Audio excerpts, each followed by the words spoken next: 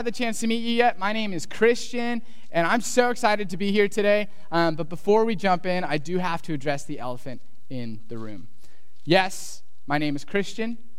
Yes, I am a Christian. Yes, I work at the Christian Life Center, and yes, I attended Bethany Christian School for about 8 years. I don't have a problem. I think God has a sense of humor. I'm so glad to be here sharing with you guys today. I'm Christian Hessling. I actually started attending here, for those of you who don't know me, started attending here in 2005 as a 6th grade student, grew up here in the youth ministry, then went away for college and grad school, and joined back in the congregation this last summer. In fact, I have a picture to show you guys. This is from 2009. This is Project Drake, and on the right is me as a 9th grader, and on the left, that is actually my wife. We would start dating about 3 years after that, and we would get married in 2016. So it's just kind of, I stumbled upon that the other day. I'm like, wow, that was so long ago. But anyway, I'm so glad to be here on the stage. Let me tell you what, in a million years, I would have never thought that my first sermon at the Christian Life Center would be between myself and a camera. I never in a million years pictured it, but this is the season we are in. This is your chance. You can talk back to me and I won't know. You can say, boo, or I don't agree with you, or hey, that's a really good point. You can sleep, you can eat, you can do whatever you want, and we don't know. So I invite you, have fun, enjoy yourself, do all that stuff, whatever you'd like to do. We're just really, really glad that you guys are here. As you know, we're kind of in a weird season. We're trying to navigate this pandemic. As a staff, we've been kind of like wrestling with how do we do church in a world that we can't share the same space together? How do we navigate that stuff? And so I want to kind of invite you guys to hunker down for this season as we try and figure out, hey, what is it that we're doing? While we're really sad that we do not get to see you guys in person, we're actually really glad that we have the capabilities of connecting online. So with that, we're so glad that you're here, and we invite you, if you've not checked it out already, check out our website for more information. We try and post about every Tuesday and Friday some details or kind of updates about where we're heading as a church in this season, so you can visit us at clcfamily.church, or you can visit us on Facebook. We're pretty good at uploading or kind of updating on there. So visit us at Facebook by searching CLC Family. And speaking of kind of updates, I do have one update that I wanted to share. We will not be having Family Promise this week. Family Promise actually decided to cancel, but if you did sign up to do a meal, they are still actually looking to do meals in some capacity. So I do invite you, if you want to learn a bit more details about that, check out the CLC Family Facebook page, and you can find out some more details. So today, we are venturing towards Easter. I know this is probably the last thing that's on our minds right now, but that is where we're at, whether you like it or not. I was on Facebook earlier this week, and I ran across a meme. It was hilarious. It said, I was not anticipating on giving up this much for Lent this year. And I feel like we're kind of all in that boat where we did not anticipate that we would be here. Like a couple of weeks ago, right, when we originally heard about this virus, we did not anticipate being here, right? But we are approaching Easter, quickly approaching it, right?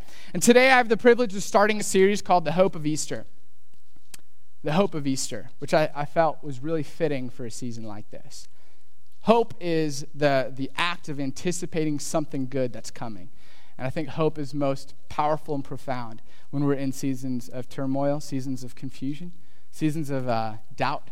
And so I think this series hopefully will be really fitting for the season that we're in. Because as a people who are experiencing pain, as a people who experience turmoil, as a people who wrestle with doubt and confusion, we have the opportunity, we have the ability to be hopeful. And so I believe any possible situation in life, we truly believe in the face of all things, death, confusion, brokenness, shame, injustice, we have the ability to be hopeful. And so our hope in the series is to unpack a little bit about what this means for us, what it means to be hopeful in life, right? When we are faced with some difficult circumstances, right? So today, I actually have the privilege of talking about the triumphal entry, which is often done on Palm Sunday, but I feel like with the way that things have been in the world, we've like thrown away our calendar like weeks ago in the wake of everything that's been happening. Like, what is today? I don't know, right? And so usually it's done on Palm Sunday, but we're doing it a little bit earlier, so I hope you guys are cool with that. And this is how we're going to start. We've kind of come to the understanding that there is a void in the community right now. There's a void in our inability to meet together. And we especially identify that with our young congregants, the kids. And so what we're going to do is we're actually going to play a video that they would have watched if we were in the building today. But we're going to play it on the screen for them to watch. So you can corral them up right now, bring them together, holler down the hall, and I will wait for as long as it takes. Okay, I'm done. I'm sure that's probably as long as it took for you to corral them together. But what we're going to do is I'm going to pray, and then we're going to play that video about the triumphal entry. So please pray with me. Heavenly Father, you're a good God. We enter this series on hope today in a world that doesn't seem very hopeful. We enter this conversation about Easter, what it means for God to bring about redemption and restoration in life in a world where that doesn't seem very prevalent. So we pray, God, may these words not be mine, may they be yours, and may you speak to us in some capacity today. We love you. Thank you for loving us.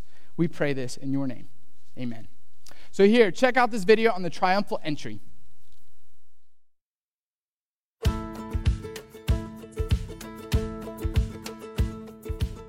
It was time to celebrate Passover.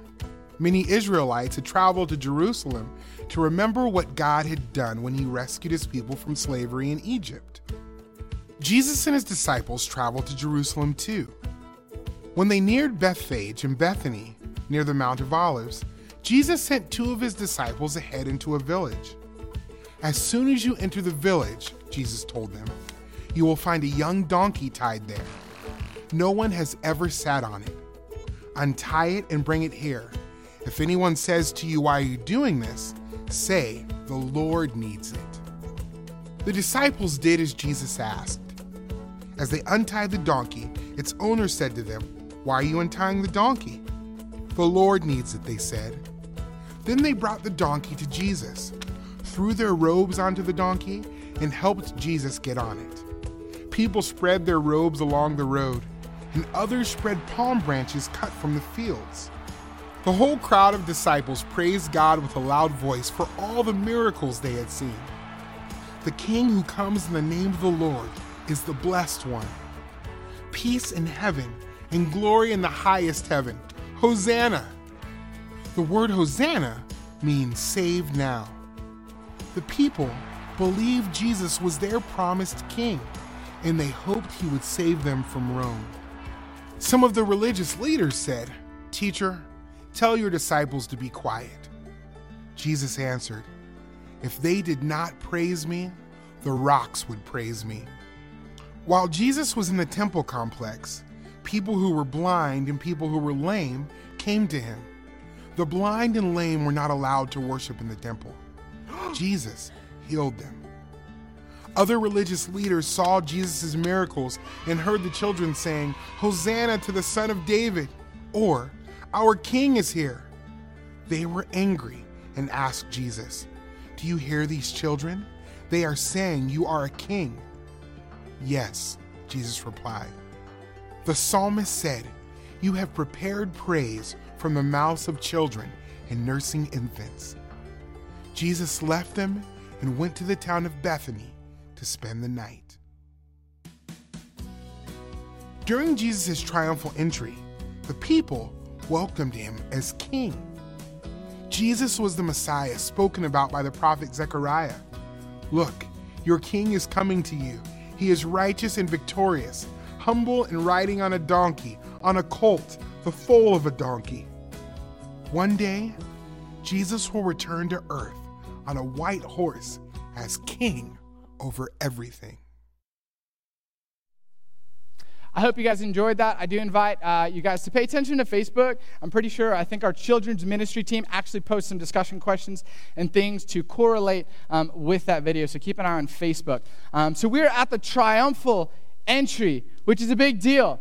But I don't think you can have the triumphal entry without one thing. Confetti, right? confetti. You need confetti at every triumphal entry. In today's world, when you celebrate things, this is so exciting. Y'all, I was at Walmart today. I'm going to get sidetracked for a second. I was at Walmart today. I went this morning and bought these canisters of confetti. And I was walking out, and the lady looked at me like, why are you buying 8 canisters of confetti in a pandemic, right? Like, don't you need toilet paper, right? And I just kind of thought to myself, like, this is all the paper I need, right? Just confetti paper, right? So I don't think you can have the triumphant entry, right, without confetti. In today's world, when we celebrate a victory, when we celebrate winning something, or when someone wins a competition, or when there's a surprise party, one of the things you have to have is confetti, right? Because it marks that we are celebrating something, that we are victorious in some capacity, right? And so I figured it'd be fitting to bring confetti to the triumphal entry. And the reality is that this story of the triumphal entry gives us every reason in any season of life to be able to celebrate and pop confetti. And the hope is that during our time together today, that we'll kind of unpack why is it that in every season of life we have this opportunity to party, to celebrate, to be victorious, right? And so that is our goal today. So today we're actually going to be turning to the Gospels, more specifically the Gospel of Luke. I love the Gospels. They give 4 different perspectives on the same story, and I think when we read them in conjunction with each other, we get a better understanding, a better picture of what it is that God is up to, right? And so we're going to be reading the Gospels today, but before we do so, I kind of want to highlight something that's important. I think a lot of times when we read Scripture, we have the knack or the habit of reducing it to something less than what it is. We have the knack to maybe reduce it to good advice, right? We approach Scripture and like they have a lot of great one-liners that I can use in my life to shape my life. But I kind of want to push back against that notion today, especially as we're diving into this series about good news, right? This series about Easter. Advice are sayings to help you reorder your life. However, there's a world of difference between advice and news. And N.T. Wright, when he talks about this difference between advice and news, because you see, news is something that has happened as a result of which a whole new set of possibilities has opened up. And so it could be good news, right? An engagement, a wedding, a baby. Could be really bad news. Loss, death, right? We see it in the news all the time when 9/11 happened. This event that happened that changed the realm of possibilities. Even now, today, we are in this pandemic, right? And we see it on the news all the time, COVID-19, this news that absolutely changes the realm of possibilities, right? And so I think that when we think good news in the Scripture, right, when we think good news, we ought to be thinking of the latter. Something has occurred that has opened up a whole new set of possibilities. And I think it's more appropriate to view the gospel in such a way that this thing has happened that has changed everything forever. And so as we kind of jump into the Scripture, I invite you, as you think about the gospel, don't just think about it as some, really good story with good morals and good advice. But I want you to think about it as something that has happened, that has changed all possibilities for our life, right? And I want to talk about why it is that this story invites us to live differently. I want us to think about why this story opens up a whole new set of possibilities. And I totally understand that some of us watching today, some of you guys watching from home or wherever you might be, you might not be at a place where you buy into this yet. You might not be in a place where you buy into the gospel, where you understand what God is doing. And I get that. I'm glad you're here just to journey with us. I'm really glad you're here. So I invite you, hold on for a couple of minutes. And I really hope that we can kind of paint a picture together of what it is that this means for our life, right? What whole new possibilities this opens up for us. So here we're in Luke 19. This moment where Luke is writing to an audience in a specific time, in a specific place, for a specific purpose. And what I want to do is kind of look behind the scenes to understand what is happening in this text and why is it that Luke wrote this text to these people in this time and ultimately to us, right? And so here we have Luke. He's a really smart dude. He was a physician. He was an educated urban man, and so he knows what he's doing. He's living in the city. He's understanding the problems of the city as well as the triumphs of the city, right? And he's very educated, and so he knows kind of the contours of it. He's literate, meaning he can write and interpret and do all of these things. He's very sophisticated in Greek as well as Hebrew, and so here we have this really smart guy writing a book, right? And this gospel that Luke writes is a gospel, as some scholars say, to this city. It's an urban gospel, where some stories may have been maybe more geared to rural or, just rural audiences. Here, Luke is writing specifically to the people in the city. And again, this applies to all of us. But as he's writing, he has these people in mind. They were diverse ethnically, Jews and Gentiles, socioeconomically. His writing of this text came in the wake of a great war, the Roman-Jewish War in 70 AD. And so these are people facing persecutions. These are people who've experienced death, people who are under incredible pressure from Rome. They're scattered across the land, so they've kind of lost a national identity. They've lost their home, right? And so these people know what it's like to suffer and to experience pain. And so the purpose, the theme of this text that Luke is writing is so that all people, Jews and Gentile, rich and poor, would understand the gospel. Again, the good news, right? This story that opens up a whole new set of possibilities. And imagine if you are a people experiencing trial, you'd want to pay attention to a story that changes all possibility, right? That changes it gives you a whole new set of possibilities. And so I know that's a lot of backdrop here.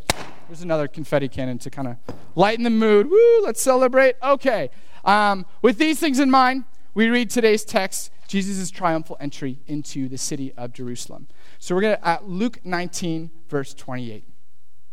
And it reads, "After he had said this," which is referring to a parable that he just taught verses ago, "he went on ahead, going up to Jerusalem. When he had come near Bethpage and Bethany, at the place called Mount of Olives, he sent two of his disciples, saying, 'Go into the village ahead of you, and as you enter it, you will find tied there a colt that has never been ridden. Untie it and bring it here.'" And y'all, when I first read this, I was like, goodness gracious, this is the first documented account of Grand Theft Auto. Like, here Jesus is, and he's like saying, hey, there's a colt in this city, go take it and bring it back here, right? I think he should have went with a Mustang. That's me personally. I'm kidding, of course. But here we are. Jesus predicts that there's this colt in the city. So they go into the city to retrieve it. And there's something special to note here. It says the colt's not been ridden before. And a colt, some commentaries say this was just a young donkey, maybe less than 4 years old. And so it's smaller maybe than a full-grown donkey. And Jesus is inquiring about this colt. And it's important to note, it says this colt's not been ridden before. It's still in the stall, right? It's not been ridden before. And I think there's some significance to this. It implies that there's kind of a purity to this animal that has not been ridden before, right? And it's almost as if it were reserved for a sacred task. So here we have, they're going into the city, and they're getting this colt. And I also have to ask the question, why is Jesus asking for a colt? Like, are his legs tired? Does he not want to walk? Like, he's most of the way to Jerusalem, so why is it that they get a colt right now? Like, it just doesn't make sense. And is it kind of selfish for him to say, like, hey, get me a colt, don't worry about yourself, right? Like, I don't know, right? But here we have the story, they're walking, and he says, let's go get this colt. And so the passage continues. "If anyone asks you, 'Why are you untying it?' just say this, 'The Lord needs it.'" So those who were sent departed and found it as he had told them. As they were untying the colt, its owners asked them, "Why are you untying the colt?" They said, "The Lord needs it." Then they brought it to Jesus, and after throwing their cloaks on the colt, they set Jesus on it. So there's a lot happening here. I want to camp out here for a minute or two to talk about what is happening here. So they left, and they found things exactly as Jesus said. They found this colt that was tied up, and then some two owners came out and asked, "Hey, why are you untying the colt?" And I love this response. It's like, just tell him the Lord needs it. Like, imagine trying to use that today. You're at Walmart, there's one pack of toilet paper, and you grab it and you're like, the Lord needs this. Like, it wouldn't fly today, and I don't want you to go and turn your TVs off and say, what a great sermon, I have my advice, I'm going to go to Walmart right now. Don't do that. That's not what I'm saying. Hear me out. In this moment, Jesus is predicting what is happening, and he's got it like right to the T, right? And it shows a little bit about who this Jesus guy is. Like, oh gosh, like that's pretty profound that he actually knew that. And so they untie this colt, and they bring it back to Jesus. So that's the first thing is this idea that, wow, there's a new understanding of, Jesus is revealing himself here by kind of through this prophetic notion, right? Secondly, the second thing to note that is important is, again, Jesus could have walked. He wasn't terribly far from Jerusalem. So why is it that he decided, hey, I need a colt right now, right? And a young donkey, right? They were so used to walking. So why is it that they're doing this? Many scholars in this moment, and Luke's readers would have understood this. There's a passage in Zechariah that actually talks about this. Here, 500 years ago, we have Zechariah, who's a prophet. And he's writing to the Israelites who are experiencing turmoil and pain, right? And he's saying to them, just wait. There will be someone from the Davidic line, which Jesus is, who will come, redeem, and restore you. And so I could summarize that, but I'm going to read it real quick. It's Zechariah 9:9. It reads, rejoice greatly, daughter Zion. Shout, daughter Jerusalem. See, your king comes to you, righteous and victorious, lowly and riding on a donkey, on a colt, the foal of a donkey. This passage is of great importance, not just because we see it being fulfilled here in Luke 19, but it paints a picture of who God is. It paints a picture of who God is because, this is how the king is going to ride into town on a donkey. Most often in the ancient world, kings became powerful through great conquests, through beating their enemies, through winning in war and doing these powerful things. Oftentimes weren't terribly ethical things, but they would often come to power by war or something of the sort, right? And so, this is how Jesus decides to come in town. It says, your king comes righteous and victorious, not by war, not by doing these incredible, profound things, but hey, guess what? He's going to be riding a donkey, a colt, a baby donkey, right? And in this context, most kings would have become kings through war and stuff like that, as I had mentioned, right? They'd become kings through victory. And actually, I think it's really funny that this happens because have you ever seen a video of a grown man ride a donkey? I actually, when I was writing this, I spent way too much time looking at videos of grown men riding donkeys. You can do that on your own time if you want, but it's kind of humiliating. It's a really weird picture, weird image. Like, I can imagine people are like, why does he want to ride into town on a donkey, right? But let's dive a little deeper. The donkey was actually an animal associated with the common people, and so here we have Jesus riding into town on a donkey, which is an animal that most of the middle to lower class would have been very familiar with. And so here Jesus is riding to town, almost identifying with this group of people, right? And donkeys as well are associated with peace and humility. They were not used for war. Horses, on the other hand, were used for war, which makes sense because the last animal that I would want to ride into a battle is a donkey. I'd rather ride a horse. In fact, here's a picture of Mel Gibson on a horse. I can imagine that most awesome kings in that time looked a bit like this. Really awesome and powerful, and they look like they just destroyed a whole army, right? But the King of the Kings decides to take another method. In an ancient world ravaged by war, fighting, and bloodshed, Jesus rides in on a donkey. He had a different mode of transportation, not one of power, not one of dominion, not one of rule, but rather one of peace and humility. It probably would have looked a bit more like this. I was in class once, and one of my professors actually said that a lot of depictions of Jesus on the donkey entering the town might not be terribly accurate. Since it's a young donkey, there's a very good chance that his feet would drag on the ground as he rode into town. This is our king. This is our king riding on a donkey. He's not just riding on a donkey because his legs are tired. Rather, Jesus is trying to paint a picture of not only who God is, but but what God is up to. Because anyone familiar with the Old Testament in this time would have saw this image of this king riding into town on a donkey, and they would say, this is it. Oh my gosh, Zechariah wrote about this 500 years ago. Here we have this king who's coming in on a colt, a young donkey. This is it. This is our time of redemption. God's going to save us from Rome. God's going to save us from oppression. God's going to save us from death. All of these things, right? They would be thinking these things because they'd be very familiar with that passage. And so I can imagine that maybe there's some confusion too. I'm not sure why Jesus chose a donkey, right? I mean, I know the prophecy said about it, but like, couldn't God have chosen a horse or something more powerful that would look cool? Like, Rome's going to look at this and laugh, right? Caesar's going to look at this and laugh. But, it doesn't matter. We're going to be freed from Rome. All of our trials are done. Let's celebrate. I'm loving popping this confetti, by the way. I'm going to leave this here for weeks. I'm just kidding. I won't do that.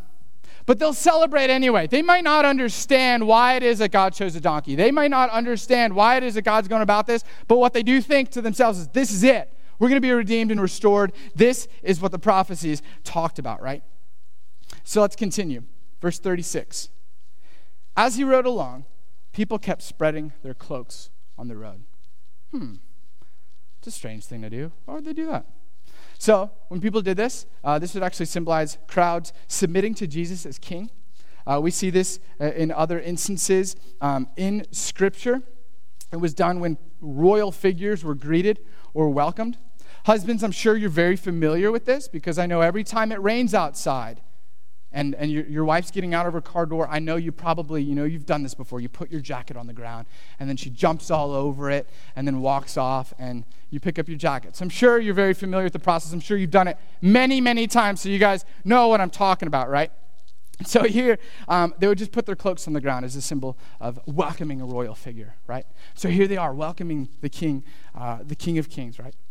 I want to turn to another gospel real quick. As I said earlier, the gospels all kind of provide different perspectives on the same story here. And so what I want to do is actually turn quickly to Mark 11:8 because it adds a little more to this moment. So in Mark 11:8 it says, many people spread their cloaks on the road, and others spread leafy branches that they cut in the fields.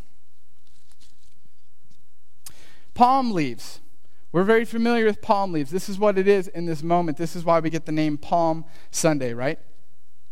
The laying and the waving of palms was a common practice in the ancient world to welcome home a king or a war hero. One commentary that I read actually said it's as if you're rolling out the red carpet for a very important person, right? There's instances in history where we see this unfold in Jerusalem. In some other books of the Bible, we see when people come into town, when they've just finished a battle, when they've won a war, they get a welcome with palm leaves, right? In fact, I read about this. I thought this was interesting. I never knew this. The last account of this happening in Jerusalem was actually less than 200 years ago. In 1834, there was a political leader who was entering Jerusalem during a time of distress, and he was welcomed with palm leaves.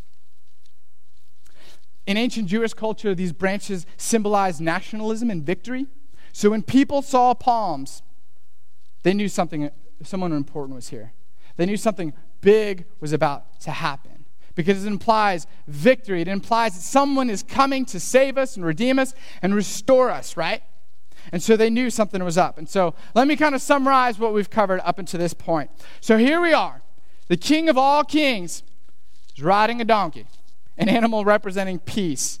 And he's riding it towards Jerusalem, and people are honoring him as they would a king. They are honoring him as they would a war hero, as a mighty general in battle, right? Or a triumphant champion, if you want to call it that. Again, you got to think that this could be a bit confusing. Could they think Jesus is a war hero? Do they know what Jesus is actually coming to Jerusalem to do? Maybe they're confused because they think, hey, God's going to act in this way. God's going to do this for us, and this is going to be awesome. Let's worship. Let's bring all the palm leaves and all the cloaks that we have. And so I can imagine just this image, this victorious image, this triumphal entry, right? Jesus is coming in, and they think he's going to redeem us. He's going to save us from Rome. He's going to save us from oppression, right? But it's confusing when he's riding a donkey, right? Maybe they're thinking, oh, Jesus is just riding a donkey because, Jesus is a bit unconventional. Remember that time when he healed that guy and he used the mud? Like, why would he do that? Kind of confusing, right? Jesus is just being Jesus, right? You know how he is.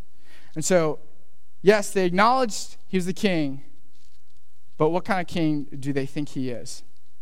Whatever the case, they believe they have a reason to be triumphant, so insert the confetti cannons, right? They're excited. They're getting ready. Let's continue on. Verse 37.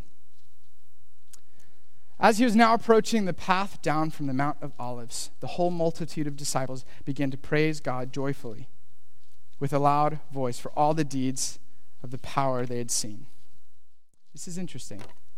This is, I think, where we get a more whole picture of why it is that these people are so excited, why it is that they're throwing their palms and their cloaks down, why it is that they're shooting confetti cannons, right? I think this gives us a picture because he's approaching Jerusalem here, and Luke's account of what is happening identifies what their matter of occasion or joy was. The reason why they were joyful and praising God was not because this is the King of Kings, right? This is the Son of God. No, but they were praising God. Why? Because for all the deeds and the power that they'd seen. Here they're praising this Jesus guy for what he has done, what he's been doing, right? In fact, in John's account, right before this story of the triumphal entry, we have the healing of Lazarus. And so in his account, he actually says the people are actually praising God because he just raised Lazarus from the dead. And so here we have this guy who's done all of these incredible miracles, and they are getting excited, right? I mean, this is the guy who brought people back from the dead, who turned a little bit of bread and a little bit of fish into a lot of bread and a lot of fish. This is the guy who walked on water, right? And I know some of you are thinking this one, and I know some of them probably thought this one. This is the guy that was at the wedding in Cana, and he turned water into wine. You know what I'm saying? And I know a lot of you guys are praying for that right now. I'm praying for you guys right now. But this is what they're looking at. They see this figure come into town, and they say, oh, this is the guy that's been doing all those incredible things.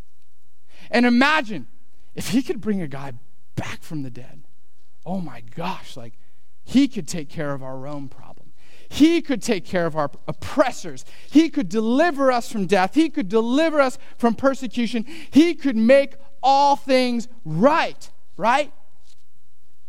And so this is what they think. They praise him because of the things he can do. Because if he can do this, imagine what else he can do. The passage continues that they praise Jesus, saying, "Blessed is the King who comes in the name of the Lord. Peace in heaven and glory in the highest heaven." So this passage actually, a lot of people would have known this song. They're kind of singing a song right now. It comes from the 118th chapter of Psalms. And it's a hymn of royal entry that was sung during a royal enthronement. And so here's this new king, and they acknowledge Jesus as king, right? And so I want to pause and actually highlight and bring in another component from the book of Matthew. Again, gospel writers providing a whole picture of what is happening here. So let's turn to Matthew 21, verse 9. And his account of this instance says this: "And the multitudes that went before and that followed cried, saying, Hosanna to the Son of David. Blessed is he that cometh in the name of the Lord. Hosanna in the highest." So here's an account of people crying out, Hosanna, right? When a person were inquiring to a king for help, they would say, Hosanna, or as it's known in Hebrew, Hoshayana. And what that means is they're saying, save. Save me now. We implore thee, save us now. So here in this moment, this king's coming into town. And they say, this king's capable of a lot. So, Hosanna. Save us from Rome. Save us from oppression. Save us from our trials. Save us, Hosanna. Right? Because if this guy can raise people from the dead, surely he could take care of our problems. If this guy can heal people, then gosh, our problems must be very easy for him to accomplish. And so they get excited, they celebrate. Hosanna. Hosanna in the highest. Save us, God.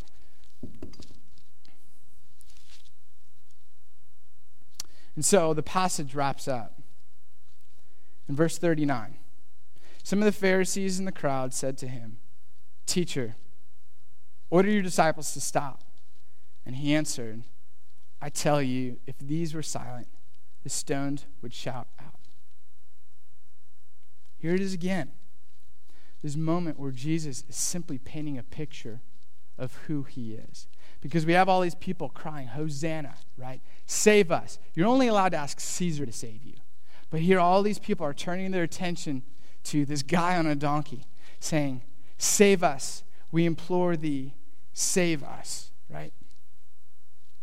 And they're begging. And so here what Jesus is doing, he's actually painting a picture of not only who he is, but what God is up to. Because you see, he's referencing rocks. He's referencing creation, earth, land. And so he's saying, I'm the king of the rocks. Just like I'm the king of the Jews. I'm king of the Gentiles. I'm king of the Romans. And yes, I'm king of the rocks. And so here this moment, he's painting a picture that he's not just another king. He's not just another war hero. He's not some triumphant warrior coming into town. What he's saying is, I'm a king. I'm the king of kings. And even if no one praised me, the rocks would.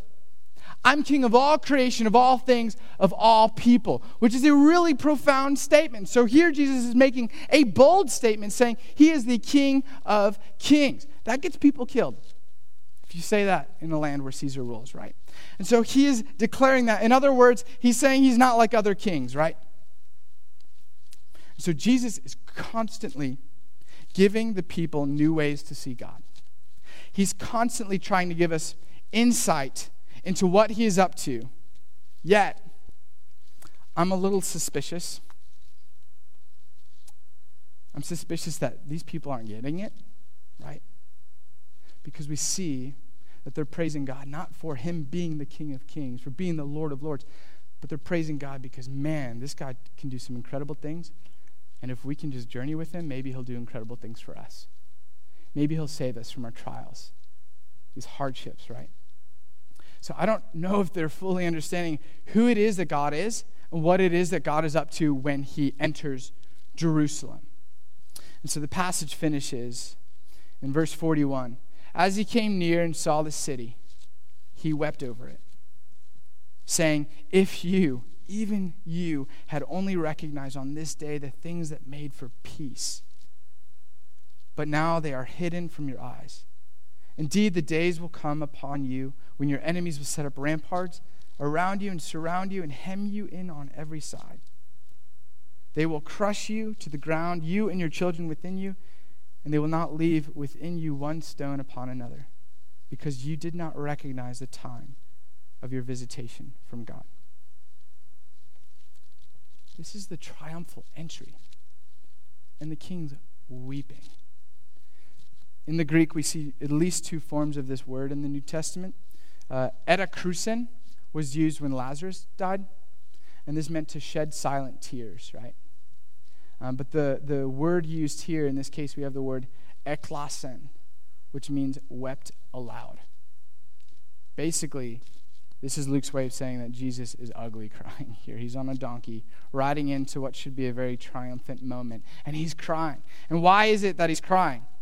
Because if anyone was to know what it would take for peace, if anyone knew the plan of God, it would be these people. If anyone was to know what God was up to, what God was doing, it should be these people. But in this moment, it's hidden from their eyes. They still don't get it. Jesus has journeyed with them for 3 years now, and they still don't understand why it is that he's riding into Jerusalem on a donkey. And we see that because they praise him for his works. They're yelling, Hosanna, save us from Rome. Come on, help us out, deliver us from oppression, right? And they still don't get it. They just don't get it. Their king comes to town riding on a donkey, a symbol of peace. And yes, they treat him like a king. Yes, they praise him. However, they treat him like any other king. They worship him not for who he is, the Son of God, right? But for what he can do for them. They worship him by crying out, Hosanna, begging that he would save them, not from their own sin and brokenness, right? We don't see that anywhere. In the context of the passage, if we're understanding what is going on, they are crying out, Hosanna, save us from Rome, from our trials, right? And so they just treated the King of Kings like any other king. And they missed Jesus. And this leads to their destruction. This idea that the brokenness is out there, that we need to be delivered from this trial. We don't pay attention to the very brokenness in us. And so Jesus prophesies in this moment, and he weeps. He's just weeping over this city, saying there's going to be a day when the temple is going to be destroyed. Children will die. And it's horrible. And we see it come to fruition in the year 70 AD, which is about 35, 40 years after this moment, that this comes to be, right? They just didn't understand. They didn't understand who it was that was in their midst. They didn't understand what it was that he was up to. But let me tell you what, they eventually understood. Just a few days later, the same group of people finally understood that they were wrong about Jesus. And Jesus isn't here to do what they expected. And so what happens? We see in Luke 23:21.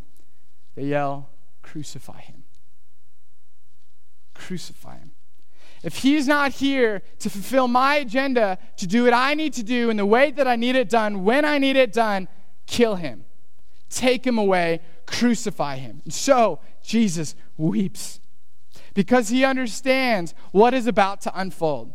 Because his children, his very children, those who have been journeying with him, don't understand what it is that he's about to do. Because he knows he will be crucified in the coming days. Because they did not recognize the time of their visitation from God. Not another king, not another war hero or champion, but from God. This is the triumphant entry. It's not very triumphant, if you ask me. Here's the problem. I suspect that their view of God was just too small. I expect that the expectations that they had for God, who God was, what he was here to do, were just really small. And out of their small view of God, and in their small view of God, they were asking for the wrong things, right? And they were projecting the wrong expectations for what it is that God was going to do. And I suspect that I think we often do the same thing. That when we experience the trials and pains of life, our view of what God can do is just too small. And so in our small view of God, we say, God, just fix my problems. Come on, fix my trial, my pain, bring about joy, take away this issue from me, just fix it, right? And I think we miss out on what God is doing, because in reality, God's plan was and is much more profound than anyone could have imagined, right? And we see this unfold.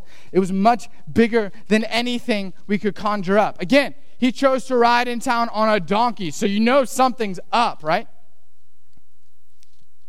And I think our view of God is just too small. And what we expect of God and what we want from God is just a little small. And so I actually want to share a metaphor, but first I want to share a story. I'll be honest, about a week and a half ago, or a couple of weeks ago, we decided kind of the preaching order, and I knew I'd be preaching this weekend.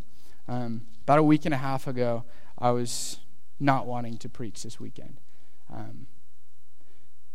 About a week and a half ago, so some of you who know me know a little bit about my story. My dad's been battling cancer for about 2.5 years.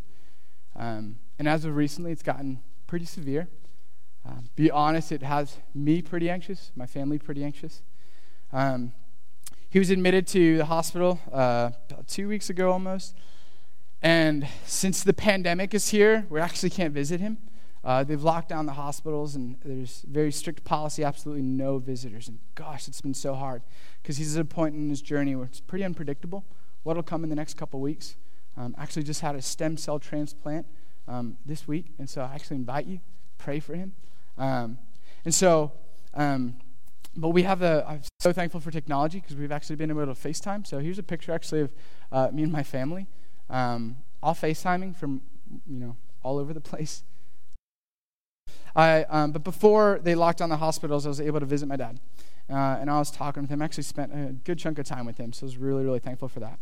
And when I was talking with him, I was like, Dad, I'm scheduled to preach at the church, but, I don't know if I want to because we really don't know what the next couple of weeks are going to hold, right? And so he kind of said, stopped, and he's like, no, preach, do it, go to church, teach. I want to watch. So my dad's actually watching this now. Dad, I love you so much. So thanks for telling me to be here.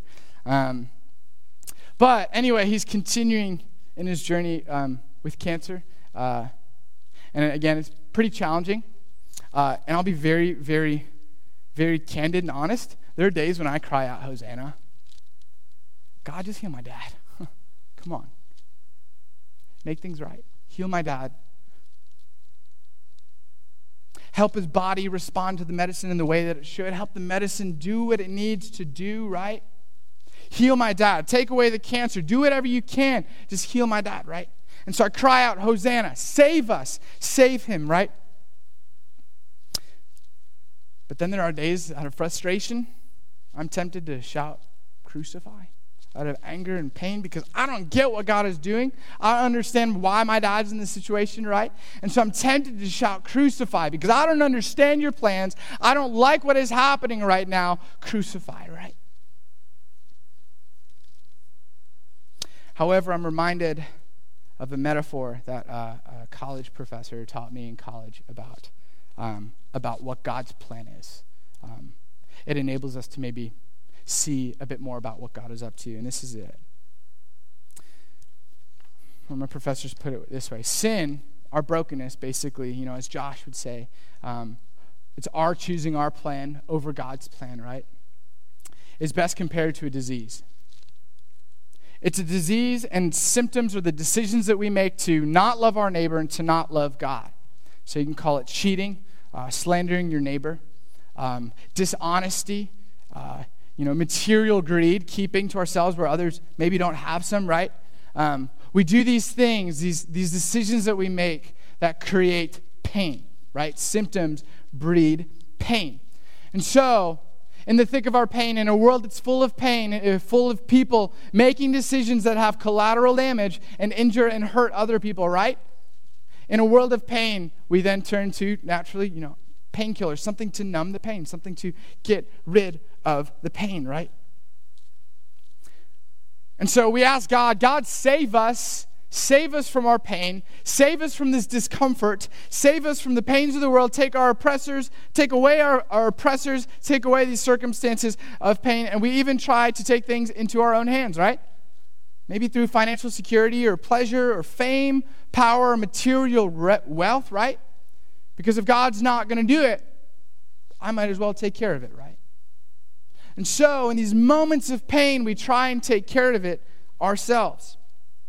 And we make these demands of God, and when he doesn't do what we want him to do, when he doesn't do it when we want him to do it, and if he doesn't do it how we want him to do it, we then start to yell, crucify.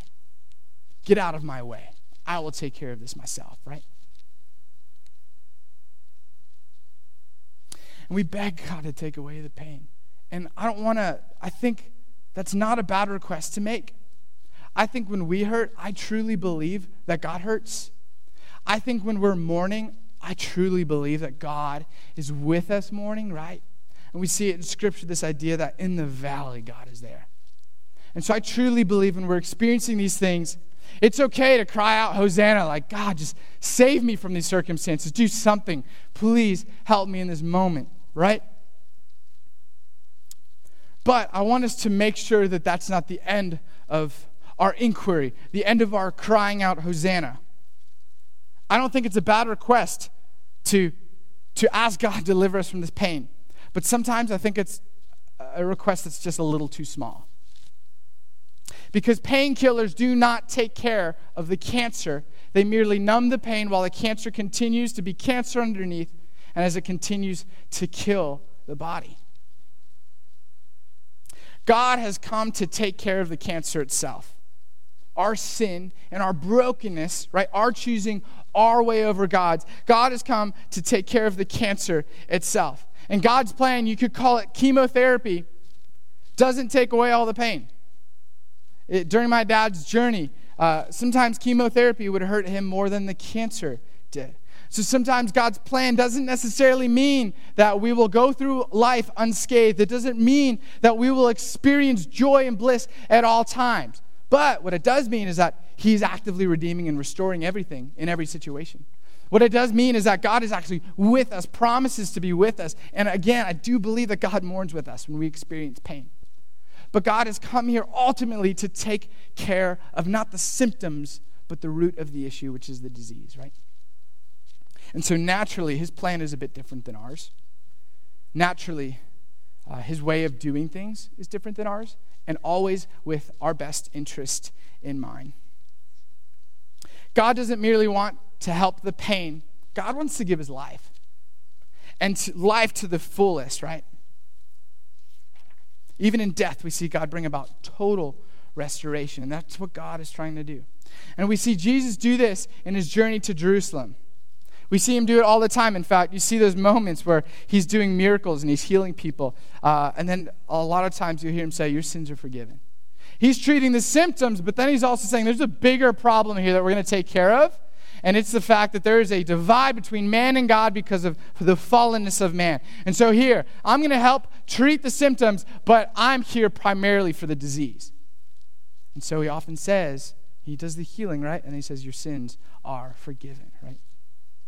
Thanks to the work of Jesus as he enters Jerusalem weeping, journeying to the cross to take our place, and he's raised from the dead on the third day, we are beneficiaries of the profound plan that God has to restore all that is broken and to commune with us forever. It's a better plan than I could have written up, right? That God is here to restore and redeem everything that is broken. And so now we kind of live in the tension of a world that still experiences the collateral damage of each other's brokenness, of these symptoms, these decisions we make to love ourselves more than others, to love ourselves more than God. And so we still experience these pains, but we believe that God has, and God is continuing to restore everything that is broken. And he invites us into this process. So I'm a pragmatic person. As a youth pastor, I'm always trying to figure out, hey, what are some tangible takeaways we can give the students to help them on their journey in this lesson, right? And a lot of times they're awesome. I love the students in the CLC, by the way. They're really honest. If they're like, that's so confusing, Christian, I'll be like, okay, I understand. But they're awesome. So shout out to the high school students and the middle school students. So I'm a pragmatic person. I like to have kind of hey, okay, this is nice and all, Christian, but what do we do from here? Where do we go, right? And so I just kind of wrote up three kind of points, and you can add to them. You could take away whatever you want to do. You know your story better than I do, so if there's something that you need to do, go ahead and write it down, right? But these are 3 recommendations that I would make in the wake of this profound story of what God is doing. And the first thing is this: have big hope. A lot of times we just say, have hope. That's nice and all, but sometimes, again, our view of God is just a little too small. Have big hope. Have big expectations that God is doing some profound things, that God is up to something in all circumstances, in the middle of this pandemic, in the middle of whatever you are experiencing, in the middle of my dad's diagnosis. I don't understand it, but I truly believe that God's doing something. And I think we're tempted to throw in the towel when we don't understand it, or when we don't have the blueprint of what exactly God is doing. But I want to challenge you, don't have such a small view of God. Have big hope. And again, it's a future-oriented action here that we especially profess in these moments of disbelief, in these moments of confusion, right? So have big hope. Know that God is up to something that is beyond your wildest imaginations, that God is doing something right now, right? The second thing is to cry Hosanna. Y'all, I don't like crying that much, and I'm sure some of you are in the same boat, but it's a good thing to do. So cry Hosanna. Cry out to God, that God would save us not simply from the symptoms of the world's brokenness, but from our own sin and our own brokenness, right? And our own selfishness. Continually invite God to redeem and restore every part of your life. Cry out to him. And then the last thing is simple. We have a reason to celebrate. We have a God whose plan to become King of Kings was to ride into town on a donkey and die. And then 3 days later, the hope of Easter, Sunday, right? He beats death itself. So we have reason to party. The last point, throw some confetti, y'all.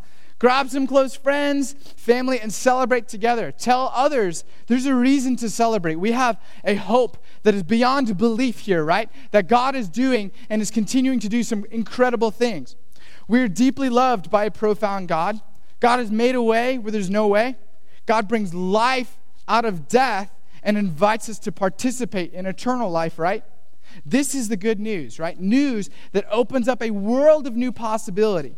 And so, we triumph, we celebrate, and we pop some confetti because we have every reason in the world to. Not many people can sit in the middle of their pain and say that they have every reason to celebrate.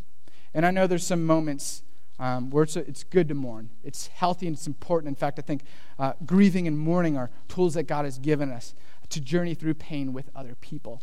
And so I understand there are moments where we need that mourning and grief. We need those moments to cry out, Hosanna. But in all situations, we know we can pop a confetti cannon because we know how the story ends. And we know that God is doing incredible things behind the scenes.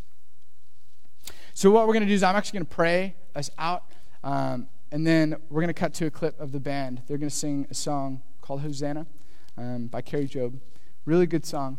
And I'll invite you, wherever you're at, if you're at home watching this, if you're in the car, do what you need to do.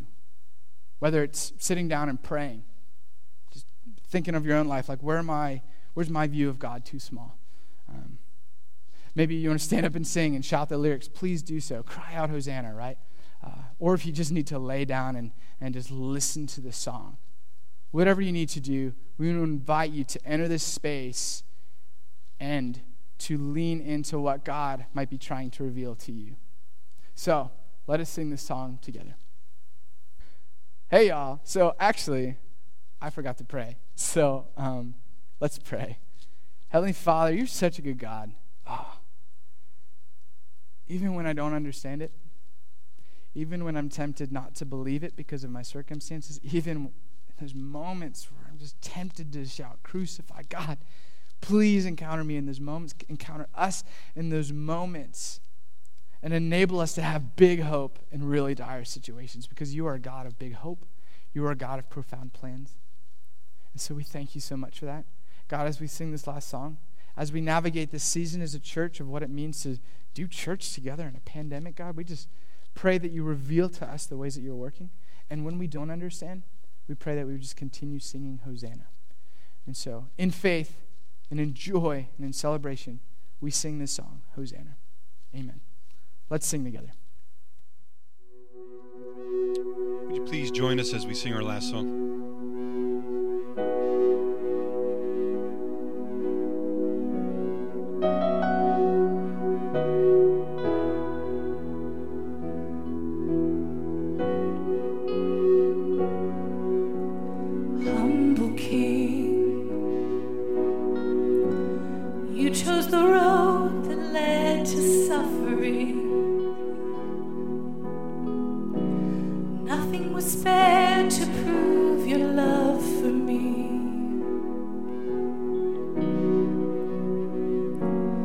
Oh, the mystery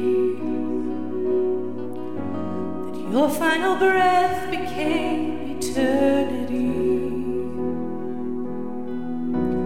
What we had lost forever you redeemed.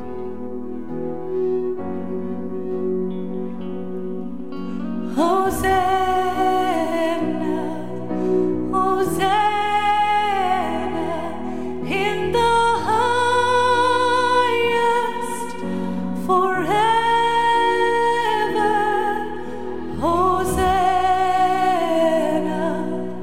Hosanna,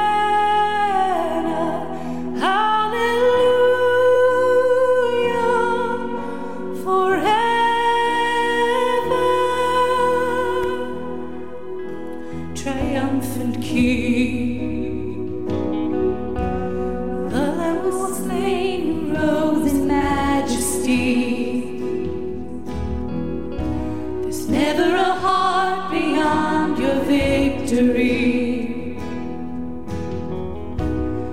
You are the one that we are welcoming.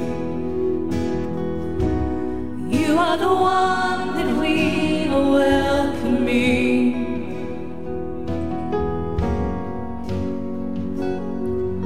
Hosanna,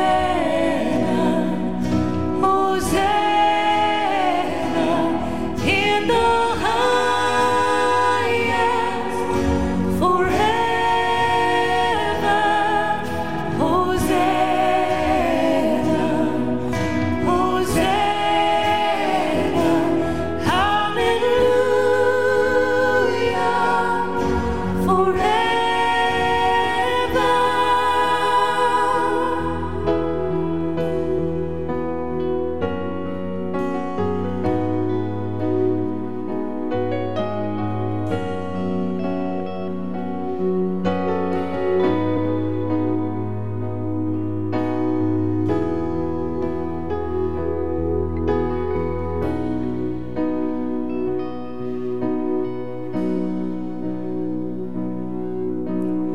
Blessed is he,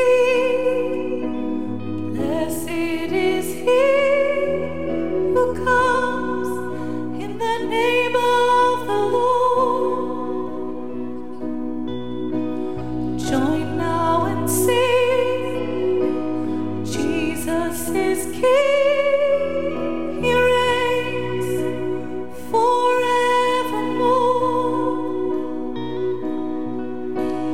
Blessed is he, blessed is he who comes in the name of the Lord. Join now and sing, Jesus is King, he reigns forevermore. Blessed is he, blessed is he who comes in the name of the Lord. Join now and sing, Jesus is King, he reigns forevermore. Hosanna, Hosanna in the highest forever. Hosanna, Hosanna, hallelujah, forever. Hosanna, Hosanna in the highest forever. Hosanna, Hosanna, hallelujah, forever.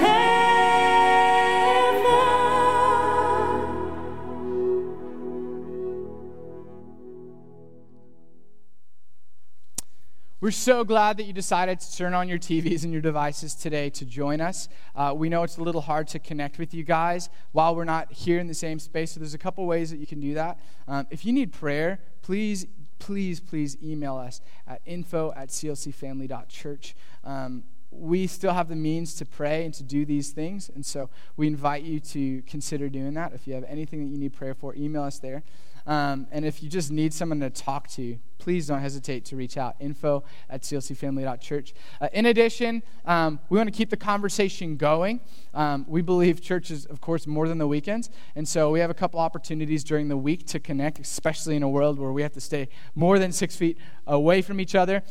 We have an Overtime podcast on Tuesdays at noon, and you can tune into that, and you could submit questions. If you have a question about the service or the sermon, send it in. You can send it to overtime@clcfamily.church, and we will be talking about that Tuesday at noon. You can find us at the church website or on our Facebook page.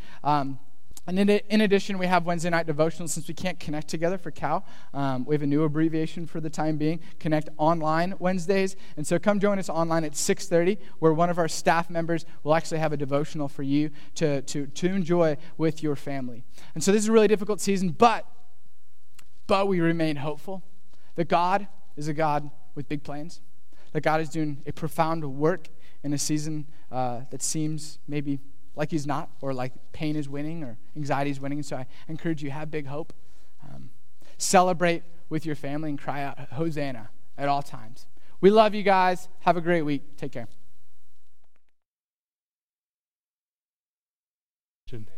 Just one question. Did you really need 8 cannons?